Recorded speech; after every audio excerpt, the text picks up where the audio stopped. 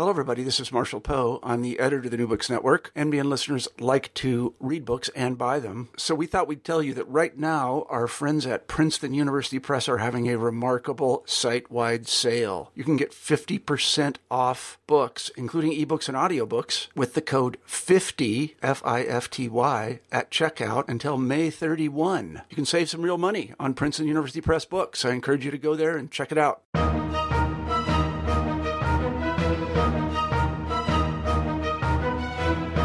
Welcome to New Books in Military History. This is your host, Bob Wintermute. One of the greatest challenges American military leaders have faced since the American Revolution has been how to motivate individual citizens to forego their own sense of private identity in favor of the collective group needed to wage war effectively. This problem becomes more acute in the 20th century when mass conscript armies were raised from a widely disparate American landscape of ethnic enclaves and highly localized regional communities. These challenges and the United States Army's response from the start of the Second World War through the Cold War until the end of the Vietnam War is the subject of Christopher DeRosa's book, Political Indoctrination in the U.S. Army from World War II to the Vietnam War. DeRosa investigates the cultures and mechanisms of creating political cohesion in the drafty army during the heyday of American conscription.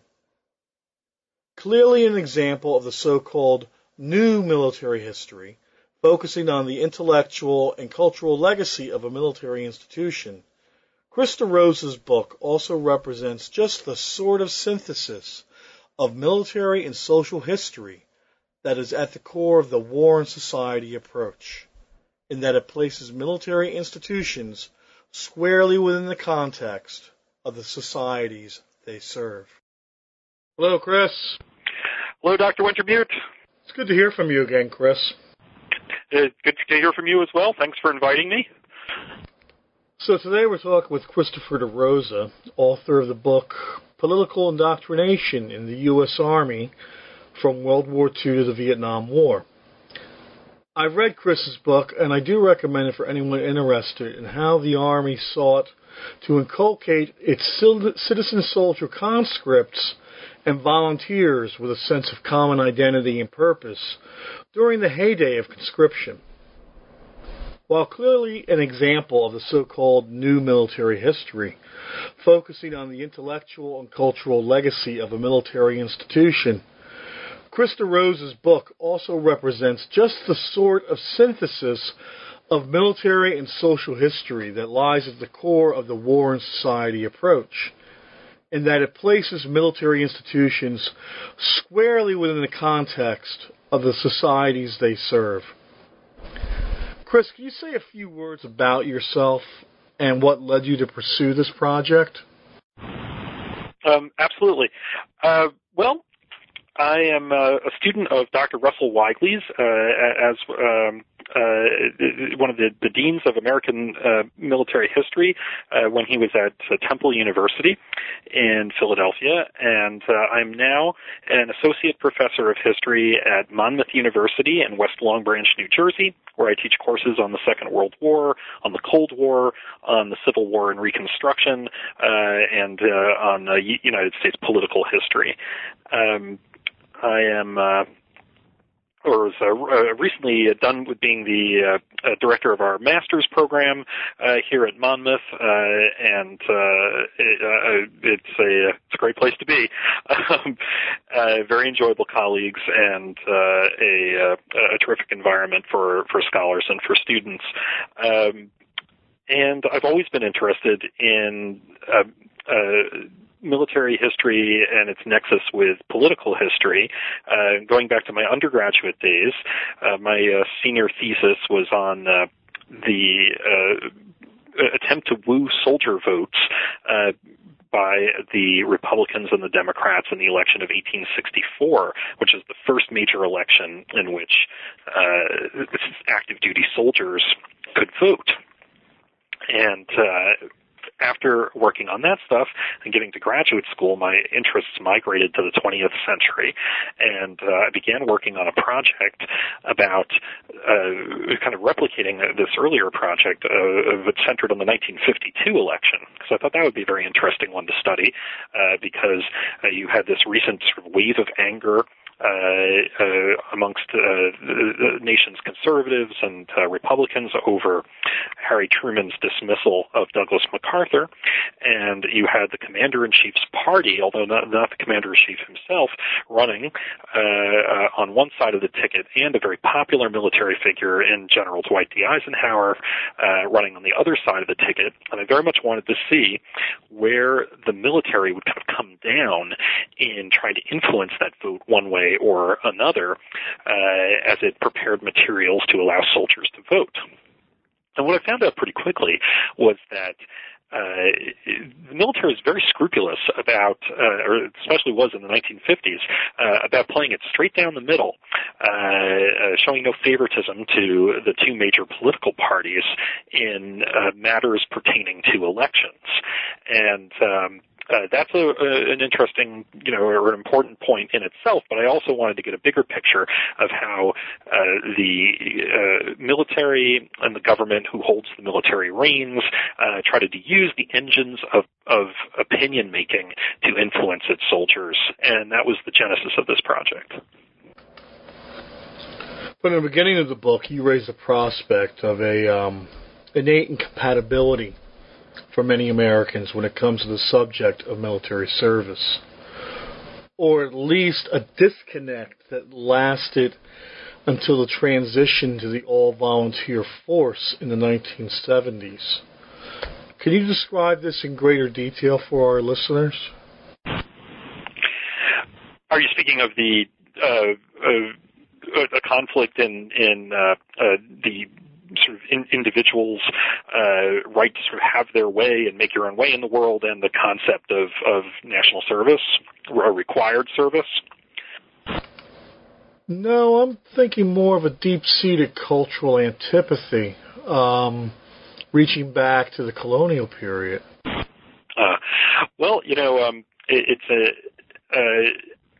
There's a dilemma, of course, for Americans that we pride ourselves on, especially within our military tradition. And you go back to the Revolutionary War, there's a story frequently cited whenever you want to say anything political to the Army or tell the Army to do anything whatsoever, that Baron von Steuben was supposed to have said that German soldiers, you could tell them what to do and they would do it. American soldiers, you have to tell them why they have to do something, and then they'll do it. This is probably apocryphal. We don't know that von Steuben actually said this, but it's so self-flattering that it continues to be trotted out on occasion. The Americans don't like to think that they've surrendered any fundamental aspects of their freedom in serving in the military, and yet this is, of course, is a bit of a dilemma. And how the society manages to finesse that dilemma, you can see in a number of ways. And I'll give you just one. At the beginning of the program, you talked about how the book is located in the conscription era, and you use the phrase conscripts and conscription. And in fact, in my original manuscript, I use those phrases interchangeably with draftee. Conscript and draftee, because conscript is not a pejorative term as far as I'm concerned. One person who read the manuscript, though, was very upset at that use of that word, because he felt it had a strong negative connotation. A conscript was not what these American draftees were. Conscript implied that somehow to this person that it meant unwilling conscript. And that's not necessarily the case. And I agreed with this person enough to sort of remove the term conscript so I could be clear that to be drafted in the 20th century, or to wait to be drafted, did not carry necessarily a negative connotation. It might in certain families, in certain military families with military traditions. you don't maybe wait to get drafted. But in general, no one's manhood is on the line if you sort of wait to get drafted, and as long as you're sort of serving willingly and cheerfully once you do that. The surrounding of the draft with patriotic rituals it was kind of a way of bridging this dilemma that you're talking about with one's individual control of one's destiny and the idea of having to buy into a community's orders. What were the antecedents for the type of political indoctrination you describe as taking shape in World War II? Well, the most important antecedents are really come around with the French Revolution. When we try to give an American origin to this, what we'll get back to is Thomas Paine. When the Continental Army is fleeing across New Jersey and is about to pivot after crossing the Delaware and turn back. Thomas Paine has written some inspirational words for the Army, which George Washington has read aloud to the troops, actually, who are going back across the Delaware the other way. And this includes, of course, the Times that Try Men's Souls crisis paper.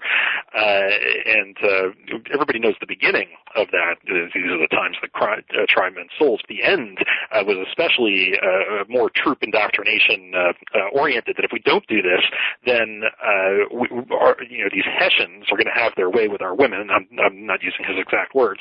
And we're going to be the race, we're going to give birth to a race on this continent whose fathers they shall doubt of, meaning, did our fathers have courage, and are our fathers even our fathers, or are they these German mercenaries? So it's sort of a sexual threat propaganda to get the troops up. And yet, this is not really systematic indoctrination. This is merely commanders trying to inspire troops with material that's on hand at a kind of ad hoc basis that we can look back to Thucydides, and see commanders trying to psych up their troops, by calling on the traditions of the city and playing upon images of one's manhood. What you get really systematic about this is in the French Revolution. During the French Revolution, you have a mass mobilized army, and you have an insecure revolutionary government that wants to use the power of popular communication to secure loyalty to a shaky a shaky government that didn't have the traditions of monarchy to fall back on for its legitimacy. So here we actually start to get systematized messages sent out to the armed forces. People being told, in each and every camp, you do this, you tell the troops this. These are the songs we want you to sing. These are the banners we want you to fly, and these are the speeches we want you to make. That was the first systematized effort. When you add to that idea of that a mass army must be dealt with in this kind of managerial way, when you add to that modern communications technologies come of age in the early 20th century, then you have the United States' effort in World War I, which involved mass printing, film, and rapid distribution methods to be able to get out messages to the troops. And very much in common with the French Revolution and those forces of about 110 years earlier, the American Army in World War I believed that the troops' opinion was not something you left to the charisma of the officers or to their own political calculations, but rather opinion ought to be managed. And that was very much also within the progressive era's ethos that you could improve life by organizing it. Was political indoctrination the sole objective for these early reformers, or do you think they were fulfilling other agendas as well? You mean, well, once you have opened these channels of communication, you can start pouring in all kinds of content, and a communication system can start serving various agendas.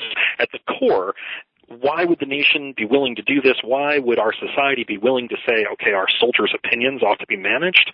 Well, the only legitimate reason really would be pursue victory, to produce a willingness to do battle on part of the cause that the government has established, and to win, and to better motivate the troops to win. But that's the slipperiest conclusion that you could possibly come to as to whether this actually works or not. Can you actually motivate somebody to want to fight? Only a little, really. For the most part, we have a very strong instinct of self-preservation, and the things that motivate us to risk our lives are generally not grafted onto us at age 22 or age 24 by a few hours of political lectures. They are things that are formed much, much deeper and have to go deeply into our sources of shame and our sources of love and our sense of community that are developed from the time that you're 6, 7 years old on. So what does this stuff do? Instead, it can become a vehicle for these other agendas. And of course, in World War I, the progressives, have a grand old time saying to the United States Army, well, we can practice upon this captive audience a number of projects, one of which was to discourage sexual contact during their time in the military. It was obviously hoped that soldiers would avoid venereal diseases so that they would not be taken out of combat that way. But there was also a very stern moralizing kind of quality to this, where they hoped that if they could occupy soldiers with patriotic thoughts, that they could suppress the sex impulse itself. That's a literal quote, "We must suppress the sex impulse itself," which I imagine didn't work that often. But they tried to get rid of dirty pictures, close dancing. They tried to scare the camp followers away from the camps, and subject troops to kind of a morally cleansing environment. They were against profanity, and they were also trying to promote an anti-socialist message. Here, we see an example of a kind of conservative brand of progressivism. Progressive today, of course, is sort of a byword for liberals who no longer want to be called liberals because that term somehow become pejorative. But of course, progressives were more about an ethos and an approach than a particular set of politics. And from a conservative point of view, taking a large number of men under arms and teaching them to respect industrial authority and the importance of capitalism could perhaps make them, after the war, into a docile industrial labor force. And that message began to creep into the propaganda given to our troops in the end of that last year in which the United States was involved in the in the First World War, and then in the interwar years as well. Yeah, it's interesting in all of this how the First World War appears to be the first real serious effort to create this sense of citizenship amongst soldiers. The idea of people from different communities, ethnic communities across the country, shedding those identities to become Americanized. Is this a new development related to the war itself, or is it connected to other political and social forces resident in American society at the time? That's a good point. We're in the very same years at which public figures are railing against the idea of hyphenated Americans, in which the image of the melting pot is being invoked again and again. And of course, we have a benign view of the idea of the melting pot now. It's sort of gotten the Schoolhouse Rock treatment. And we kind of think very nicely about melting pots, but when you think about a melting pot, it's really a violent image. We're going to be melting you down and building something else out of you, melting away your essential characteristics. The Army, on the surface, these indoctrination programs definitely sort of contain those messages, but there were countervailing messages being given to these troops as well. And those include some accommodation of the fact that there would be units where English was not the primary language spoken. And instead of throwing up their hands and sort of insisting that these troops are going to be Americanized, there's some practical realization that, we're going to deal with these troops in their native tongue, and we're going to try to, despite the current rhetoric of anti-hyphenating Americans, we're going to try to actually inculcate pride on the basis of you being German Americans or Irish Americans or Italian Americans. So that did get a little blunted in practice just due to practical considerations. Interesting. Counterintuitive, but interesting. You also know how, in your book, how prior historians have focused on the primary group dynamic as the chief motivating factor for American soldiers in wartime. Does this render the concept of political motivation somewhat outdated? Oh, well, I'm sure most people who are listening would be familiar with the primary group theory of combat motivation, but just in case you're not, the idea here is that men essentially will fight only for their buddies, that in the heat of actual battle, abstract concepts of the nation, of the home front, however the soldier might believe in these things in another moment, when they're out in the field, isolated from these other influences of their community, what you're really going to fight for is the men upon whom you've relied and who rely upon you. And this is essentially a kind of a love beyond description, but also a transaction. That these bonds are almost at the pinnacle of human bonding, and yet there's also a very hard calculation here that I must risk my life for these men who are also obligated to risk their life for me, because that is the only way we are going to get through this experience.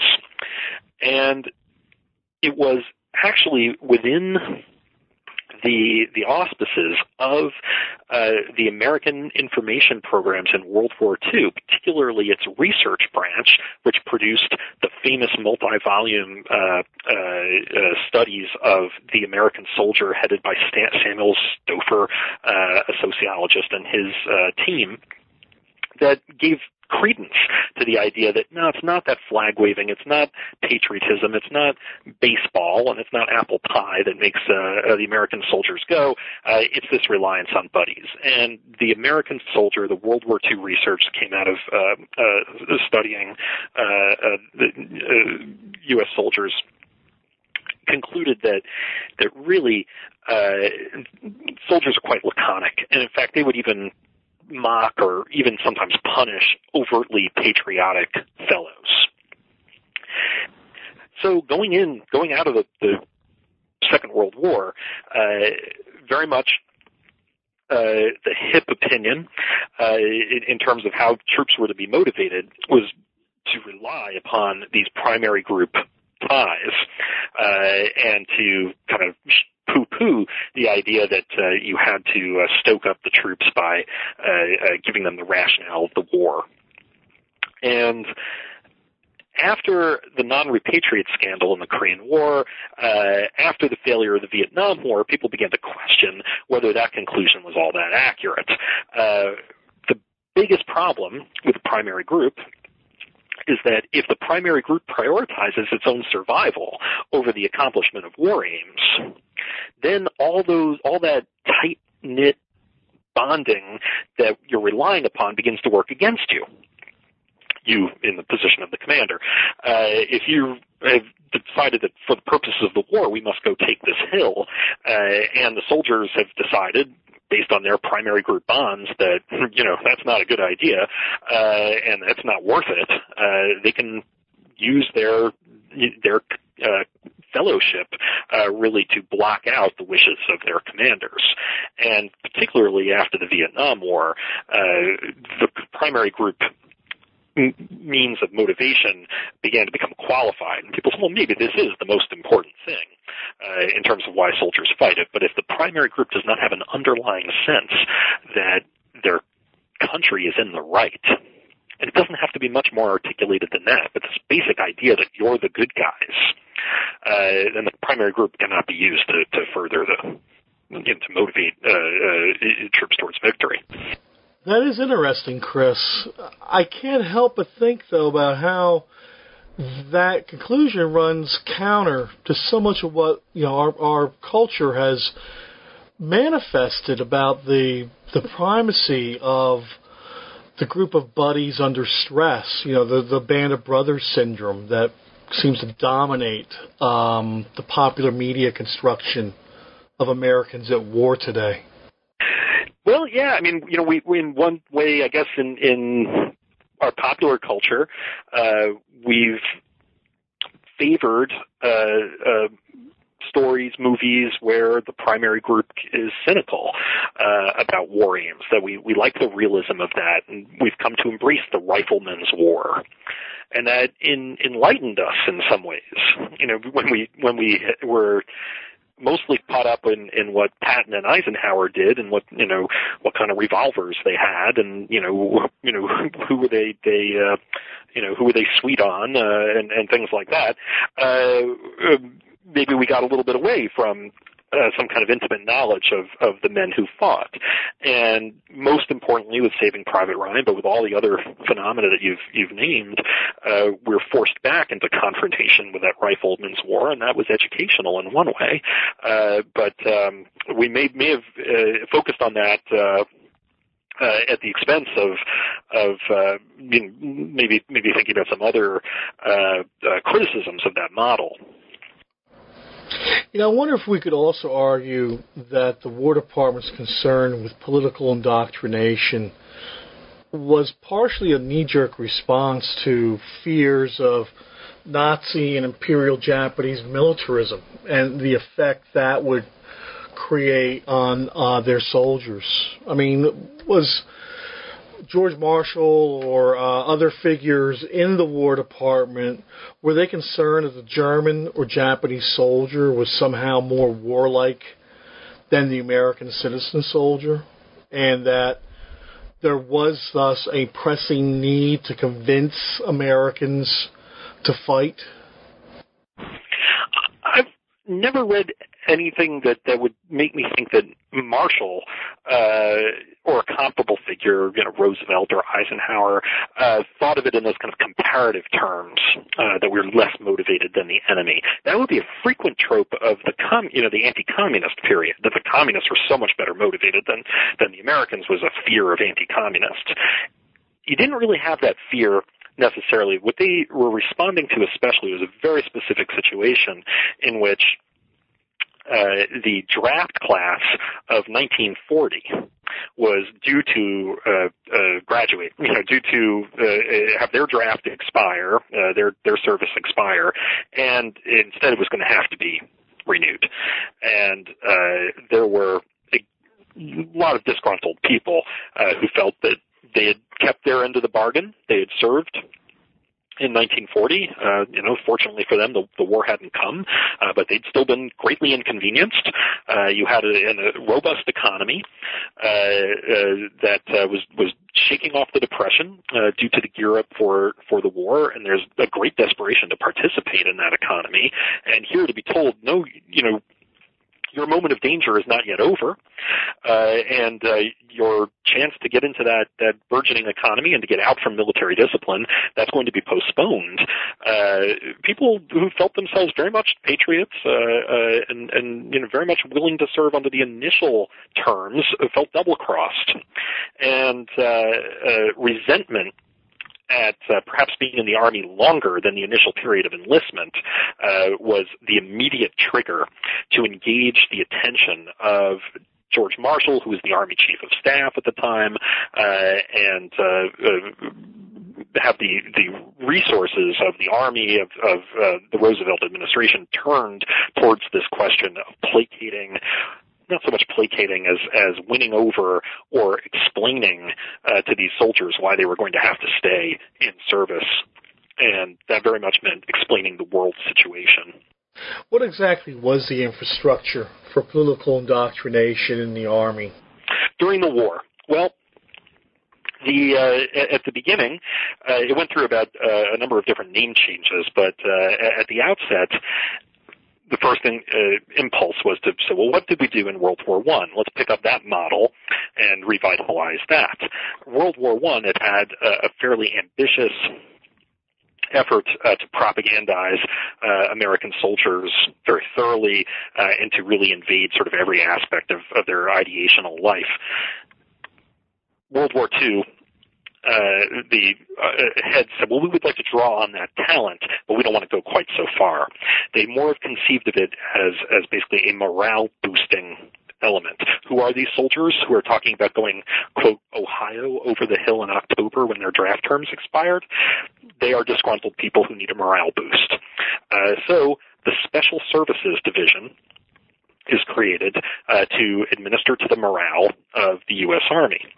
And within the Special Services Division, there are multiple branches seeing to various aspects of morale, and three of them had to do with information and education. And what they called information and education included orienting troops. It included providing educational opportunities for morale purposes, and it included non-political information, such as how do you fill out your paperwork, how do you make a medical claim, or how do you get money to your family if there's an emergency, things of that nature. So they all kind of addressed aspects of morale. Now, at the actual unit level, what you would have is you'd have some officer on the staff of the commander as an information officer. And an information officer is basically under the, is not outside the command structure. They're under command of who's ever in command of the unit. They are not political commissars with tremendous power. They are probably much less powerful than a chaplain, for example. And sometimes these jobs are given to officers, frankly, for whom the commander did not have any other use. One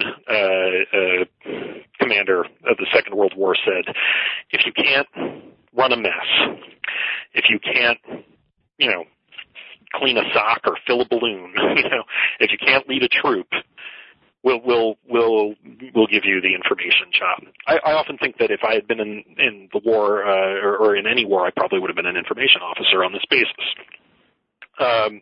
You sometimes got people who could read and write and were comfortable talking to groups, but it was essentially the job of this person either to help the commander or to himself speak to the troops on a weekly basis for about 50 minutes about the topic of the day. And that topic might be something that's of particular concern to the troops, or it might have been the latest thing that the Germans have done and the latest thing that the Japanese have done. It almost never worked like it was designed to work. Units that faithfully carried out the weekly meetings were few and far between. Some commanders would pursue it, especially because it maybe gave a break from from hard training. You could sort of say, okay, well, we can come off the line a little bit and relax with 50 minutes of this stuff. But for most units, especially the further you got from the United States, continental United States, the less often these things were actually going to happen. So that's the field aspect of it. Then back at home, you have a collection of civilian talents brought into the Special Services Division to do their thing. This is a big feature of World War II. Baseball players were, basically put in uniform and told to play baseball. Filmmakers were put in uniform and told to make films. Radio announcers and soap opera actors were put in uniform and told to make soap operas and radio shows. There's a large number of names you would probably know. Theodore Geisel, who's Dr. Seuss. William Schreier, who wrote the Rise and Fall of the Third Reich. served as information. Well, not necessarily information officers, but as lending their special talents to the Special Services Division to craft materials for distribution. And the overall head of the organization in World War II was a man named Frederick Osborne, who, interestingly enough, had been the former president of the American Eugenics Society. And this is, strikes us today as a very odd choice for somebody who's going to go out and give an anti-fascist, anti-master race message, a pluralistic democratic message, to speak to an army, a polyglot army. Why would you get a eugenicist? Well, to understand why, you have to understand that the eugenics movement had been under Osborne in the 1930s, rapidly backing away from any association with master race theories in Germany, and had taken up an anti-Nazi position. And no eugenics arguments ever really filtered into the American propaganda effort in the Second World War. Osborne played it very straight. I contrast him in the book. His choice was sort of the old army choice. It was he was the sort of guy that the interwar army respected as an intellect and a good type of person to organize things. But the army that they were creating in World War II, you could identify more strongly with one of the people that they brought into Special Services Division, the most famous being Frank Capra, the director of many popular films, most famously at that point, he had done It Happened One Night with Claudia Colbert and Clark Gable in 1934, a famous road movie which more or less invented the genre of romantic comedies in our films. And Capra was brought in to make the propaganda films that would be palatable to a wide range of Americans.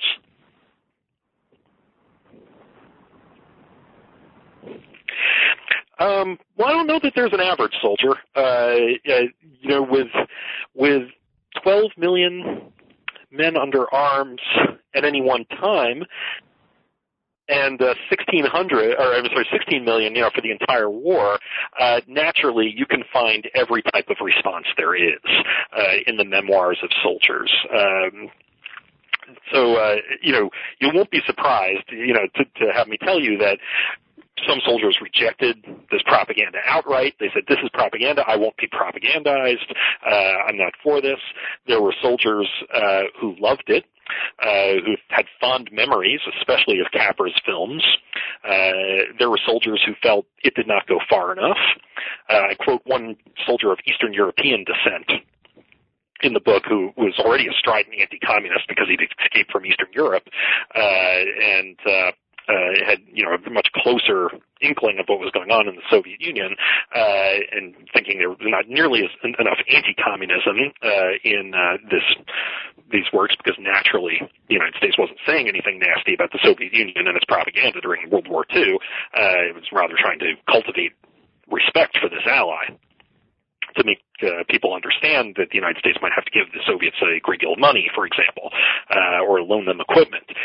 So it wasn't really in their interests. Some anti-communists very much keyed on that, even during the war. Some troops felt, I think this was an interesting reaction, said, we knew it was propaganda, but we liked it anyway. And that's particularly, I think, attributable to Frank Capra's film. You think about It's a Wonderful Life, which is on every Christmas, and many people have seen it multiple times. And maybe I hope I'm not speaking only to the people I guess who've seen that film, but if I could speak to them for a minute, think about it. You're being manipulated by Frank Capra, and you like it anyway, I would assume, right? I mean, if you're watching it more than once at this late date, it's kind of cornball, but you're willing to buy in. And that's why he was a great choice as a propagandist, because it's not deceptive. Your heartstrings are being played on a little bit, and yet you accept it. You're willing to roll with it because it's given to you just sweet enough that it goes down easy. So that was a reaction that many troops had. It's interesting to single out certain types of troops.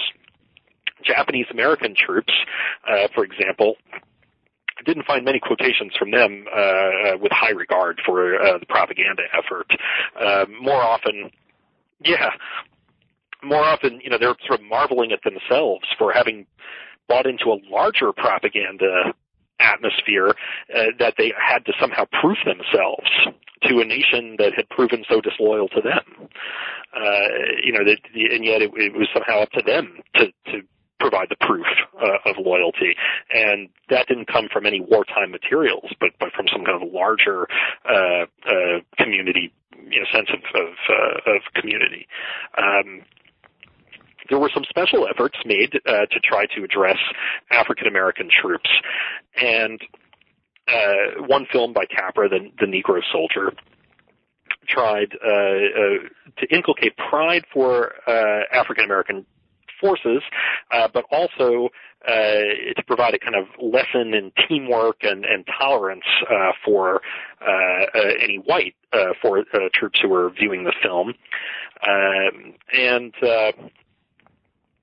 You will get quotations from black soldiers occasionally, again marveling at the simplicity of this propaganda and how it did not address what they regarded as the real American situation. Another question comes to mind about the actual people who are involved in this work. Did you find any examples of individuals who sought to use their position to promote their own political agenda? Yes, frequently. In many ways harmlessly, and in a couple of ways really overboard. When I began the project, I imagined that anyone who would take the propaganda job must be sort of ideologically committed. I may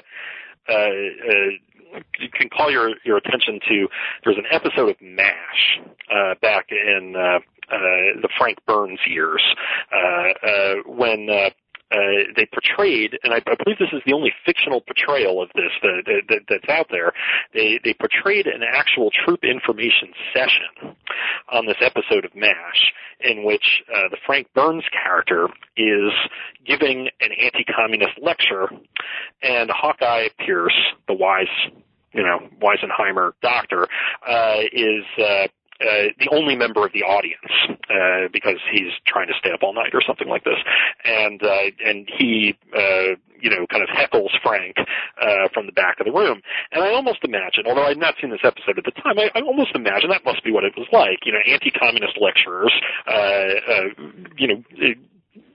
preaching to troops whose political commitment was much lesser, or took them with a great deal of skepticism, took these politicized figures. In actuality, there were probably more Hawkeyes in front of the room than there were Franks. The political indoctrination job, the information officer job, seemed to attract a kind of an iconoclastic person at the unit level.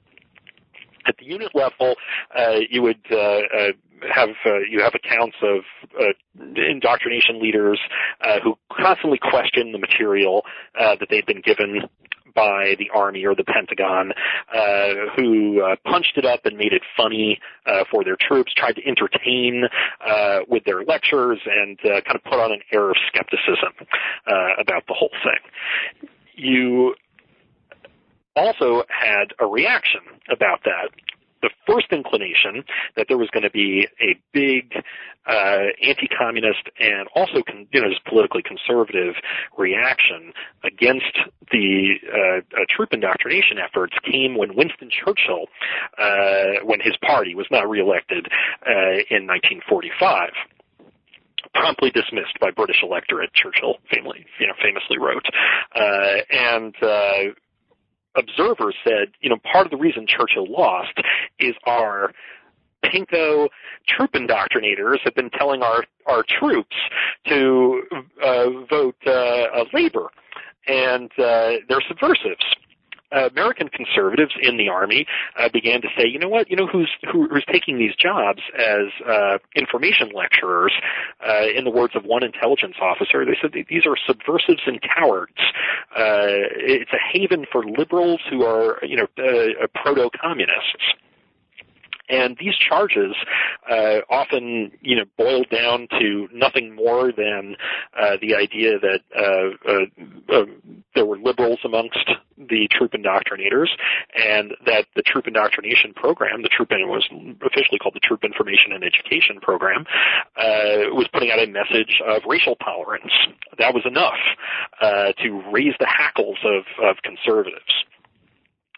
Racial tolerance they seeing as the potential underminer of what they considered proper American values. So the counter-reaction then from the top, and by the top I mean usually the Pentagon officer in charge of the service's individual programs, was to try to increase the anti-communist stridency of the program. And when a strident anti-communism entered the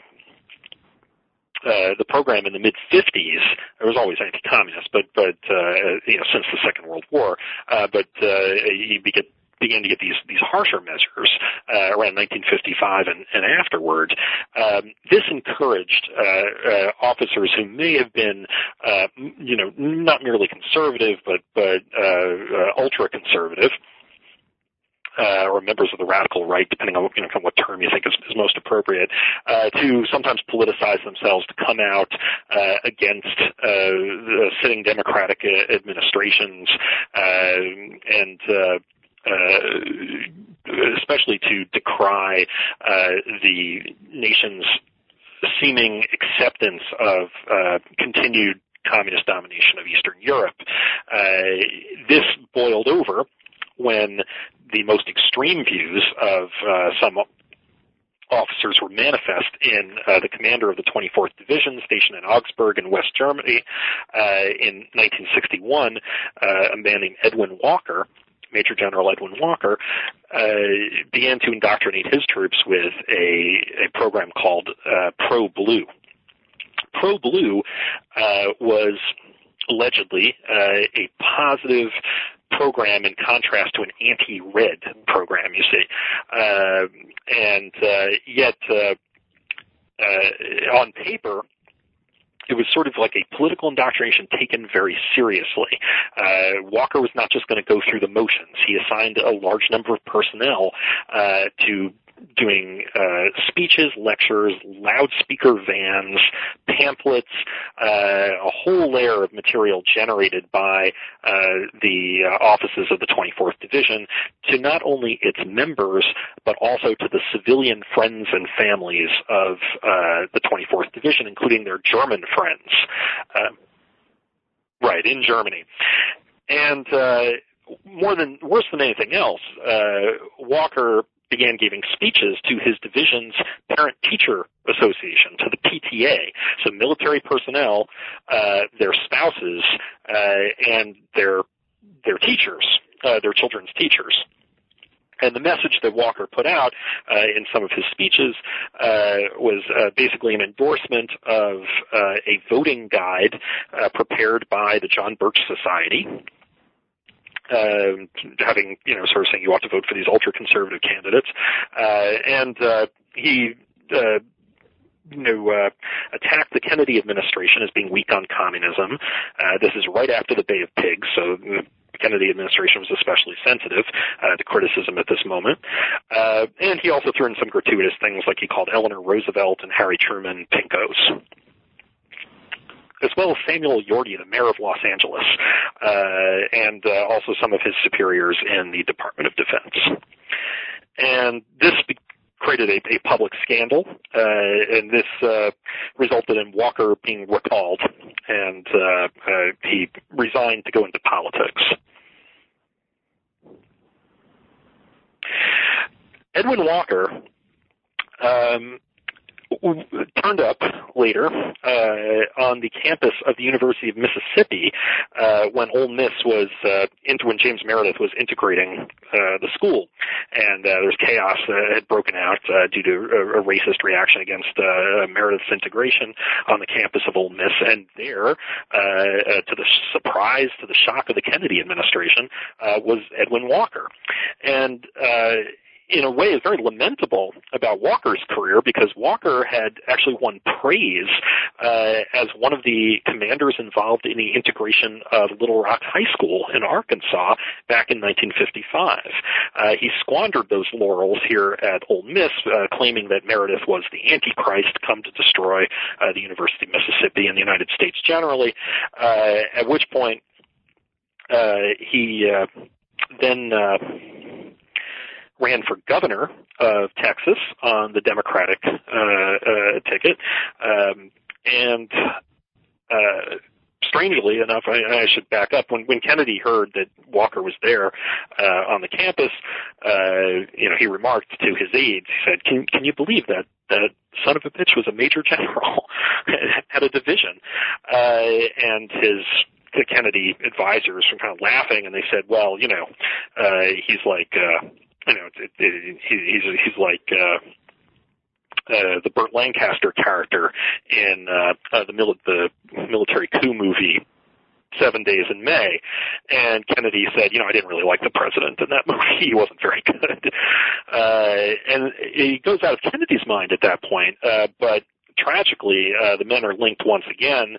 Lee Harvey Oswald, a resident of Texas, attempted to assassinate Governor Walker, candidate Walker, and did not kill Walker, but apparently grazed him, and it was later found that he had been using the same rifle which he eventually used to assassinate Kennedy in November of 1963. So a weird linkage between those two guys, once again. Amazing. You note that between Korea and Vietnam, the military's efforts mirror those taking place in the larger civilian world in promoting what we describe as a robust Americanism, a civic religion based on rituals of participation. This is also a period of dramatic civic upheaval in the United States. Particularly with reference to civil rights and, of course, the rise of the McCarthyite, virulent communist discourse in domestic politics. Can you describe how it's possible to frame any sort of political consensus within this environment? Eventually you can't. Eventually it breaks down. In the 50s, you could try. In the 1950s, when I say rituals of participation, I'm really kind of trying to point out anti-communist did not allow you just to be sort of passively anti-communist. Sitting on the sidelines was not always an option for Americans in these years. You've been constantly cajoled to participate, to come to meetings, to affirm your anti-communism, and this was regarded sort of an irritation by a lot of Americans. But it was a kind of a constant claim on their attention in these years. And yet, the very fear of communism demanded somehow that Americans collect a series of ideas that unified them as a response. They didn't feel this need to respond to fascism in this way. Fascism was, you're at war with it by the time you're arguing with it. Communism, there is no war taking place of the argument, and the communists were making claims that were somehow rooted in the Western tradition of values. In particular, claims of humanity and equality.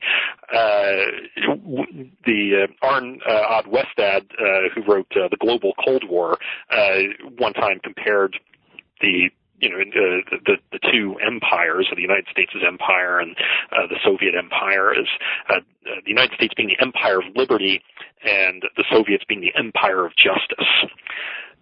Well, not many Americans thought that was a real the Soviets really were an empire of justice, but the claim was out there, and therefore you had felt this need to answer it in a way that you didn't need to answer before. So how do you answer this in terms of an American consensus when the communists are taking potshots at American hypocrisies on race, on pointing out poverty amidst wealth in Western countries? So you get a forging of this kind of consensus in the 50s, and I'll give you a couple of examples. Certain positions we would regard as basically being liberal positions win out. All this anti-communist stuff is not essentially conservative. It's essentially a fusion between liberal and conservative values. Liberal values, for example, include interventionism, the idea that the United States is going to be an active, constant part of the world, that the United States has a responsibility to other countries, to international systems beyond national interests. These are liberal values. These are not really, conservative values would place the nation state first and then kind of go forward from there. So that wins. A second one is the idea of unions. Now, here we are in a country today where we have about 12% of our workforce unionized, and unions are under fire, all over the country. But at the time, in the 50s, it was closer to, I believe, about over a third of the workforce was unionized, and unions are enjoying considerable political popularity. U.S. material said, propaganda material said, we accept unions. Unions are our solution to labor capital problems, which we have left behind us. We now have unions and management to make the small adjustments we need to keep everything fair and to keep everything going. Conservative values are more obvious in some ways in the program, emphasizing individual responsibility and military traditions. But around this, and religion also, contrasting the Soviets were and communists were officially atheist, with the United States being a Judeo-Christian country. The very phrase Judeo-Christian country is something that gets emphasized a lot in the 1950s as opposed to later. As opposed to earlier, when there would be actual friction between Catholics, Jews, and Protestants. Moving forward in the 50s to build consensus, you say, well, no, we are all Judeo-Christians. We include all these groups, and it's more important that all three of us are anti-communist than any differences we might have amongst ourselves. So you begin to get this idea that there's this consensus set of values that's being run out there. The most contentious issue in the 50s was race relations. To what degree could the military endorse any kind of consensus on race when the country was obviously deeply divided on race? And the military took the position that it supported the idea that white people and black people could work together, but that the Army itself was not an engine of social change in the South. Well, that just wouldn't cut it for very long. As you move into the 60s, a couple of things happen. The Walker scandal and the waning of McCarthyism and Hooverism in the 1960s, a more detached analytical view of anti-communism than the emotional one you had in the 50s comes to the fore. The Kennedy administration liked to say, hey, there's no place here for amateur anti-communists, for people looking for communists under their bed and things like that. Instead, we're going to be these sophisticated analysts who attack the communists at their pressure points in the third world. We're not going to run around with our heads, cut off. We're going to be altogether more serious. The Walker scandal, which is a minor one in the political events of the 1950s, although important to me, and to the story of political indoctrination, also cools off the ardor that Congress had and the right wing had for forwarding an aggressive indoctrination of the troops. So moving into the 60s, the political consensus that they'd forged in the 50s was jeopardized by the obvious divisions over civil rights. You didn't have the anti-communist impulse at the same intensity to overcome that, and the indoctrination program becomes less and less political. By the time you get to the Vietnam War, the Army, the Navy, the Air Force are arguing openly that, hey, we shouldn't be involved in shaping people's political opinions, which was very much not their attitude, in the 1950s. The Pentagon still felt that they had a role to play, and the Pentagon leadership still saw things in terms of the anti-communist impulse. But even the services underneath them, weren't there. Is it safe to say the propaganda mission or the propaganda effort became confused in Vietnam then? Lost between indoctrination on the one hand and public relations on the other? Yeah, commanders became quite fearful, although they really had no reason to fear that a Ted Walker would be done to them. They nevertheless oftentimes felt that, hey, I'm not putting myself out there on a limb to be attacked for trying to indoctrinate our troops. And the disgrace of Walker allowed many, many commanders to revert to their original opinion, which was, hey, I never thought this indoctrination stuff was going to work anyway. It's all nonsense. Let me get back to training my troops, the way they ought to be trained. I'm not up here to give political lessons. So what you have from the Army is saying a reaffirmation of our apolitical tradition. So we're not going to tell you why we're in Vietnam. We're not going to, make that a centerpiece of your training. The Pentagon can't really respond in anything other than these 1950s terms. The encroachment of communism as a constant threat, and that there's constant communist subversion at home that the troops ought to be concerned about. What goes missing in these two disparate kind of impulses is a realistic attempt to orient soldiers sent to Vietnam as to the local conditions in Vietnam. This mission is not entirely abandoned, but it's definitely deprioritized. And I would argue much to the detriment of American troops. You can't necessarily claim that a better indoctrination effort would have made the United States much more militarily effective in Vietnam than it was, but I would argue that you have the responsibility to try, at any rate, to give the soldiers on the ground as many tools as they can to cope with, what we now call a counterinsurgency war. And those tools were really not forthcoming in Vietnam because the Army wasn't interested in politicizing itself, and the Pentagon could only think in terms of big geopolitical issues.